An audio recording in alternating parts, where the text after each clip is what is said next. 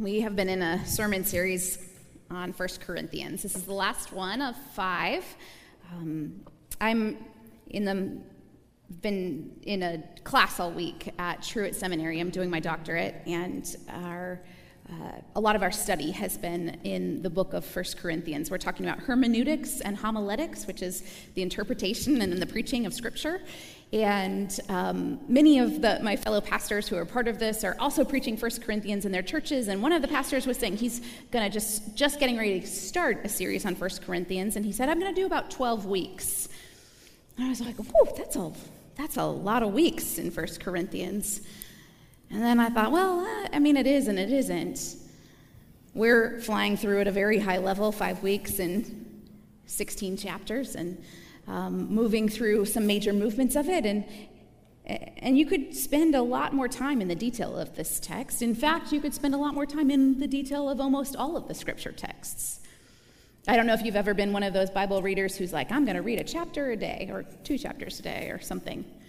And you get there and you start reading and you just get stuck and stopped at one verse. And then you do one of 2 things. You either ignore the impulse and you just keep pushing on through because you've got verses to read, or you stay there and you find that God has something for you there right in that one verse. It's okay to stop. Unless you're reading a one-year Bible and then you've got a pace to keep. But Scripture is like that. The depths of it are incredible. There is a lot in this text. In 1 Corinthians, we have looked at it in a couple of major sections. 1 Corinthians is a roadmap of sorts for a new Christian community. There are these new believers who are living in Corinth, which is a Greek and Roman city. It is a place that is full of commerce and full of worldly values, self-centeredness, and living it up, and kind of wild times. The Corinthian Christians have been called to do something different, to live differently, to be different. And they've been taught by the Apostle Paul, who helped plant their church and spent time there with them. He was there a year and a half, and then he went on about his missionary journey, on to other places and other areas and communities to raise up new Christian communities. And he has gone, and some troubles have come up. They're struggling with a variety of issues, and Paul gets word about the issues that they're facing, and he writes them this letter, and it is a roadmap of sorts. It is an explanation of where to go and how to address things, what road to take, and when and where to go, how to be. Paul addresses a number of things that he has heard about, the struggles that they've been having. The first sermon, we talked about the divisions in the church. There were people that had different voices of authority in their lives. They were listening to different people. They had been taught by different people, and they kind of argued back and forth about who was really authoritative. Those were Christian teachers and Christian voices, but not so different from those of us that pick different news channels and news outlets for our media, and we would say, well, this channel says this, well, this channel says this, and my authority is this one, and my authority is this one, and it leads people in community to a place of significant disagreement, yes? That had happened with them. His advice to them was keep your eyes on Christ. Remember, it's not really about the individual teacher who has taught you and led you, but it's really about all of us following Jesus together. Then he goes into some sections where he's talking about some very bodily, carnal things that they're struggling with. Food and sex. How to do, what's okay, what's not. They sort of had this view that they're very spiritual beings, and what I do in my body doesn't really matter. And Paul said, yes, it does matter. Your body's the Lord's, food is the Lord's, other people are the Lord's, and what you do with those things does, in fact, matter. He gives them directions and instructions on how they might live together as they sort through those problems. Then we came last week to a section on spiritual gifts. There's a whole section, a variety of chapters, several chapters that are about living together as the body of Christ, the worship gathering, what they do, what's appropriate and in order when they gather for worship, for the gifts that the Holy Spirit gives to each person, and the fact that they ought to use them, and they ought not have jealousy about the gifts that other people are given that are different from the gifts that they have been given. Some people are a foot, and some people are an eye, and some people are an ear, and we need to hear and see and walk. So use your gifts, he says. We come then to chapter 15, where the focus is then on the resurrection. Because it seems that people are still struggling with, how to live in this world. And the advice of the Corinthians really was, live big, because this is all there is. You might as well enjoy it. And Paul says, no, live right, because this is just the beginning, and the best is yet to come. He spends time talking about the resurrection because it seems like people aren't sure if it really matters. They're not really sure if you have to believe in the resurrection of Jesus to be a part of this Christian community. They're not really sure if it matters what you believe about your body and your life after death. And it's become a contention among them and in community together. And Paul hears about it, and he's going to clarify some things. You heard it in the verses that Tug just read. Now, if Christ is proclaimed as raised from the dead, how can some of you say that there is no resurrection from the dead? He is raised from the dead, so how can you say he's not? If there's no resurrection of the dead, then Christ has not been raised. And if Christ has not been raised, then our proclamation has been in vain, and your faith has been in vain. What Paul is saying, he says, hey, all this hard work that you're doing to live as a community together, if Christ is not raised and the resurrection is not real, you are wasting your time. Pack it up and go home. You too. Us too. If the resurrection's not a real deal, we don't need to be doing this. You can find something else to do on Sunday morning and with your gifts and your time and all of the other things that you give to support the life of the church. If there's no resurrection, this does not matter. Well, gosh, that sounds pretty strong. Well, yeah. Christ was a failed Messiah in the eyes of most people. He came, the one who was supposedly proclaimed to lead people into freedom, to overthrow their captors. They were under oppression by the Roman rule and authority, and so surely he was going to raise an army and take over and free them. Surely if Christ was really the Messiah, he would come with power, and he would have riches and acclaim, and he would rub elbows with the who's who's and what's what's, and he would be a pinnacle in their society. Jesus wasn't that at all. He was rejected by those people.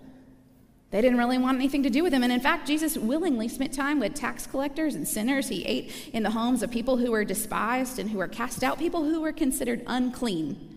Those were Jesus' people. Surely this isn't the Messiah people were expecting. He didn't bring an army. He didn't take over. He didn't have any display of military might and power. He did nothing that was powerful in the eyes of most people of his time. He was a failure. And we know he was a failure because he was hung on a cross, which is folly and shame. If you are hung on a cross, it is that you are the most despised of all people, that you deserve that punishment. And so if you said that our hero of our faith is that guy who was put on a cross, well, then you too were a fool. That's how most people viewed them anyway. Jesus surely didn't do what he was supposed to do, and then they killed him for it. So what kind of leader is that?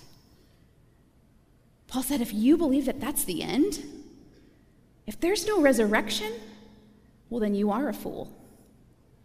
This is all a waste of your time. If you don't believe this, go home.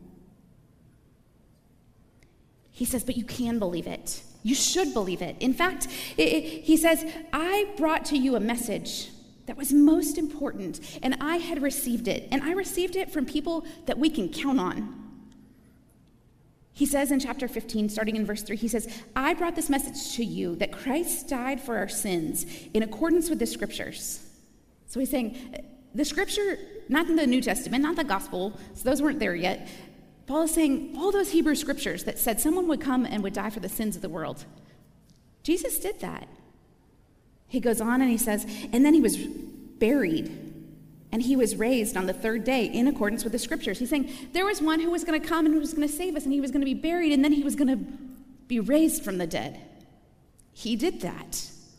He did what all of those prophetic texts said would happen when the Messiah come. He fulfilled them. So he's saying not only is he the one who was expected, but then all these people saw him. He was dead. He was really dead. They laid him in a tomb. He was buried and he was gone. And then 3 days later, he was alive again. And we know this because he appeared. He appeared first to Cephas, to Peter, and then to the 12, his friends, the disciples who had spent all that time with him. Then he appeared to more than 500 brothers and sisters at one time. At one point in time, he showed up in front of a massive crowd of people, alive, having resurrected. And Paul says, and most of them are even still alive. Paul's saying to them, you can go ask them. The eyewitnesses that saw Jesus alive again, they are still living among you, and they will testify. They saw him. Resurrection is real. And then he says, and then he appeared to James, and then to all the apostles, and last of all to one untimely born. He also appeared to me. Paul encountered the risen Jesus on the road to Damascus, on the Damascus road. He had this incredible spiritual encounter with the risen Christ that totally changed his life around. Paul says, I testify that I have seen the risen Christ, and let me tell you that there's a whole bunch of other people who saw him with their own eyes, and you can count on it. You too can count on it. This is the testimony. All of those people would have been fools. Nobody would make up a lie like that. The crucified Messiah, we saw him alive, that's too risky. There's no conspiracy of people to go out and say, no, really, he's alive. No, he really is alive. They risked their lives for it. Many of them died for it. Well, does this all really matter? Paul says, you better believe it does. This is the pinnacle, the cornerstone, the chief value of our faith. There was a time that I was at the airport I'd been at home in Kansas City on a break during college and was at the airport and was flying back to Waco. I went to Baylor. And it was somewhere 2001, 2002. It was in the days after 9/11, which 20 years on Saturday. We were at the airport, and the lady in front of me was talking back and forth, and it wasn't just a quick check-in, it was a very prolonged exchange. Something was wrong. Well, eventually I figured out what was going on. She had gotten to the airport without a driver's license. And she was hopeful, maybe, possibly, somehow, somebody could call someone or they could find out some other way of verifying who she was. 2001, early 2002, no way. You weren't getting on the plane without your driver's license. I'm sorry, ma'am. She's like pleading and hoping and looking for any other option. And she finally the lady's like, well, we can book you another flight. You can drive home and get it and come back to the airport. She says, I'm from Nebraska. I live almost 6 hours away from here. I can't drive home and get my license and get back here and get on a plane and get to where I'm going. She hung her head and she was walking after. She was like, this was all for nothing. I don't know where she was going. I don't know what she was trying to get to. She just felt utterly defeated in that moment. She had gotten up early. She had packed her stuff. She had something planned. She was going to go meet some people or do something significant, and she got there all ready to go, and she didn't have the one thing that would let her do it. She walks away. I don't know if you've ever done anything where you've prepared and invested and spent time and effort and poured life into something and it didn't come to fruition, and it is a total defeat. Sometimes that happens in our relationships. Sometimes that happens in our work. We invest in something with so much of our heart and our soul, and it just doesn't come to pass. That's some pretty big disappointment. Paul says it this way. He says, if this is us, if Christ has not been raised, then our faith is futile. You're still in your sin.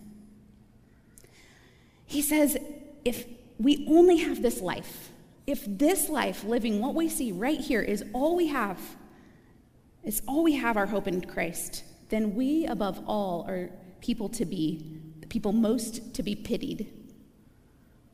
Paul says people should pity us. If this is all there is, and we should pack it up and go home. But you know what matters. You stood at a graveside, and you thought, please, Lord, let it be true. You've looked into the face of someone you love when the life has gone out of them, and you've thought, please tell me this isn't the end. This matters. It matters for the person that you love that has died, and it matters for us who live here now, too. It matters not just in a funeral setting, but it matters at work, in our relationships, when we suffer, when we struggle, and we look around and we think, is this really all there is? Tell me there's something more. When we have to exercise integrity to make hard choices and it costs us something, we hope there's something more. When we need hope, we sure hope that this is true. I got checked in for my flight, and I was headed down towards the terminal, and I saw that lady, and she was on a phone, and she was talking excitedly, and she hung up the phone, and I guess she had recognized that I was the person standing behind her, because she turns and she looks at me, and she says, guess what? Somebody's going to my house to get my driver's license, and they're going to meet me halfway, and there's a chance. She was so excited. I guess someone was going to help her out and do that and drive halfway and meet her, and maybe she'd still gonna get on a plane that day and get to whatever it was that she was hoping to make it to. She had hope. She was willing to go through all sorts of wild trouble over the next many hours because there was a chance that she was going to get to go where she was trying to go. Paul says this stuff matters. Everything else that's been laid out in 1 Corinthians, all of this stuff about here's how you live together, here's how you sacrifice, here's how you walk along someone that thinks and believes something vastly different from you. Here's how you show love to other people who are struggling. Here's how you set aside at times your freedom and your choice because you're trying to bless somebody else so that they might see Jesus. He said you do all that because you have a hope that is bigger and better than anything this world offers. I know you might not be able to see it with your eyes, but it is worth believing in. There's a scene in Harry Potter, first book, first movie. Book's better than the movie, always is true. But there's a scene where young Harry has an opportunity to go off to Hogwarts, to school for wizards. And Harry lives with his aunt and uncle who are terrible, who are not nice to him because he's weird and different. And he has an opportunity for something else. He gets a letter and an invitation to Hogwarts, and he gets a train ticket, and he's supposed to go to a certain train station on a certain day and get on a train that takes him to Hogwarts, the school. His Uncle Vernon, takes him to the airport, or takes him to the train station, and they get there, and Uncle Vernon says to him, "Oh, where's your stop, Harry?" And Harry says, I'm supposed to go to station 9 3/4. And Uncle Vernon just laughs at him. There's no 9 3/4. You fool. Good luck. And he leaves Harry on the curb and off he goes. Harry goes into the train station and is talking to people, and he's there at this place, and he's trying to figure out where he goes, and he finds 9 and he finds 10, but there's no 9 3/4. 9 3/4 is a big brick wall. It's not a train stop or station at all. And he doesn't know what to do because he thinks this is where he's supposed to go, but he can see that he can't get there. Well, there's another family that comes along, and it's somebody who actually becomes some of his very closest friends, Ron's family. The Weasleys come up, and Mrs. Weasley is coming with a bunch of her children, and they're all coming, pushing carts with trunks and belongings, and Harry sees that they've got stuff kind of like he's got, and these kids are about his age. In fact, Ron is his age, and he's looking at them and thinking, maybe they're trying to go where I'm trying to go, and he sees one of them has an owl. That's like a sign and a symbol to him that because he has an owl, and he's thinking, okay, they're going where I'm going. Where are they going? Mrs. Weasley goes, off you go, and she sends her sons, and there's this brick wall, and Harry's confused, and he doesn't know where to go and how to get there, and they have this interaction, and Ron's mom looks at Harry and says, well, you just take a run at it. And he's thinking, what? It's a brick wall. I can't see it. I don't understand. This doesn't make sense. And so she sends the other boys on through first.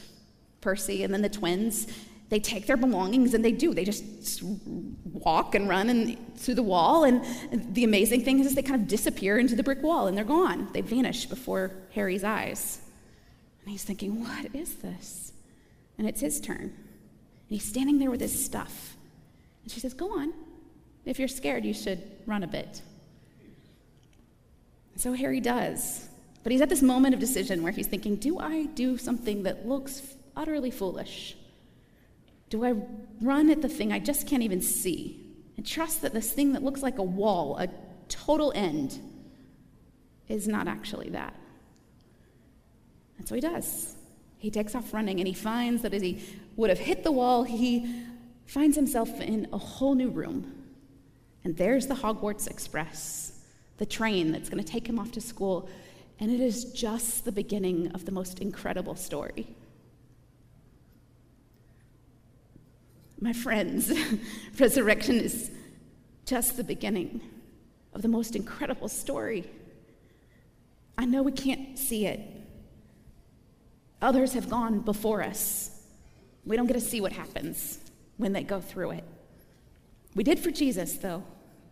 He came back and he showed himself to all of those other people, and he said, I'm here, and it's real, and you're coming where I'm going. But you still got to take your stuff and run at the wall. And it might look like foolishness, but my friends, it is victory. I'm going to cry now because I cry every time I read these verses at funerals. Paul continues in 1 Corinthians 54, when this perishable body puts on imperishability, when this mortal body puts on immortality, then the saying that is written will be fulfilled. Death has been swallowed up in victory. Where, O death, is your victory? Where, O death, is your sting? The sting of sin is death, and the power of sin is the law. But thanks be to God who gives us the victory through our Lord Jesus Christ. He finishes it up and he says, therefore, my beloved, be steadfast and immovable, always excelling in the work of the Lord, because you know that your labor in the Lord is not in vain. My friends, your labor in the Lord is not in vain. This life of discipleship, this life of wrestling with the sin that clings and holds us tight sometimes, it's not in vain. You're seeking to show love and kindness and charity and faithfulness to other people who don't reciprocate those kinds of values or that kind of love. It's not in vain. Your investment in things that will come to fruition long after your lifetime, it's not in vain. This amazing gift is our hope in Jesus Christ. Paul says you can do the stuff I've asked you to do because Jesus and his resurrection and his life is real. Paul, earlier in the gospel, had said, follow me as I follow Christ. That's the source. That's where we're able to do the things of the life that Christ has called us to. That's because we've received from him the gift of love and the life that Jesus offers to us. That's how we can say yes to this. You are invited to receive from him today. God may be doing something in your heart and in your life today, and I would invite you to respond to it.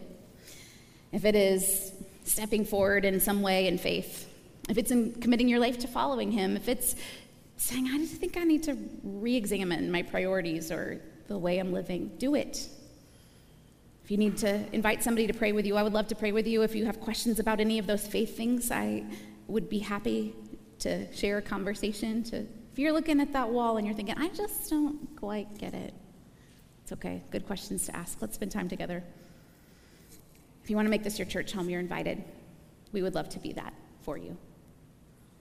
Consider the things that Christ is calling to you. Receive this blessing and benediction. Therefore, my beloved, be steadfast, immovable, always excelling in the work of the Lord, because you know that in the Lord your labor is not in vain. In the name of the Father, and the Son, and the Holy Spirit. Amen.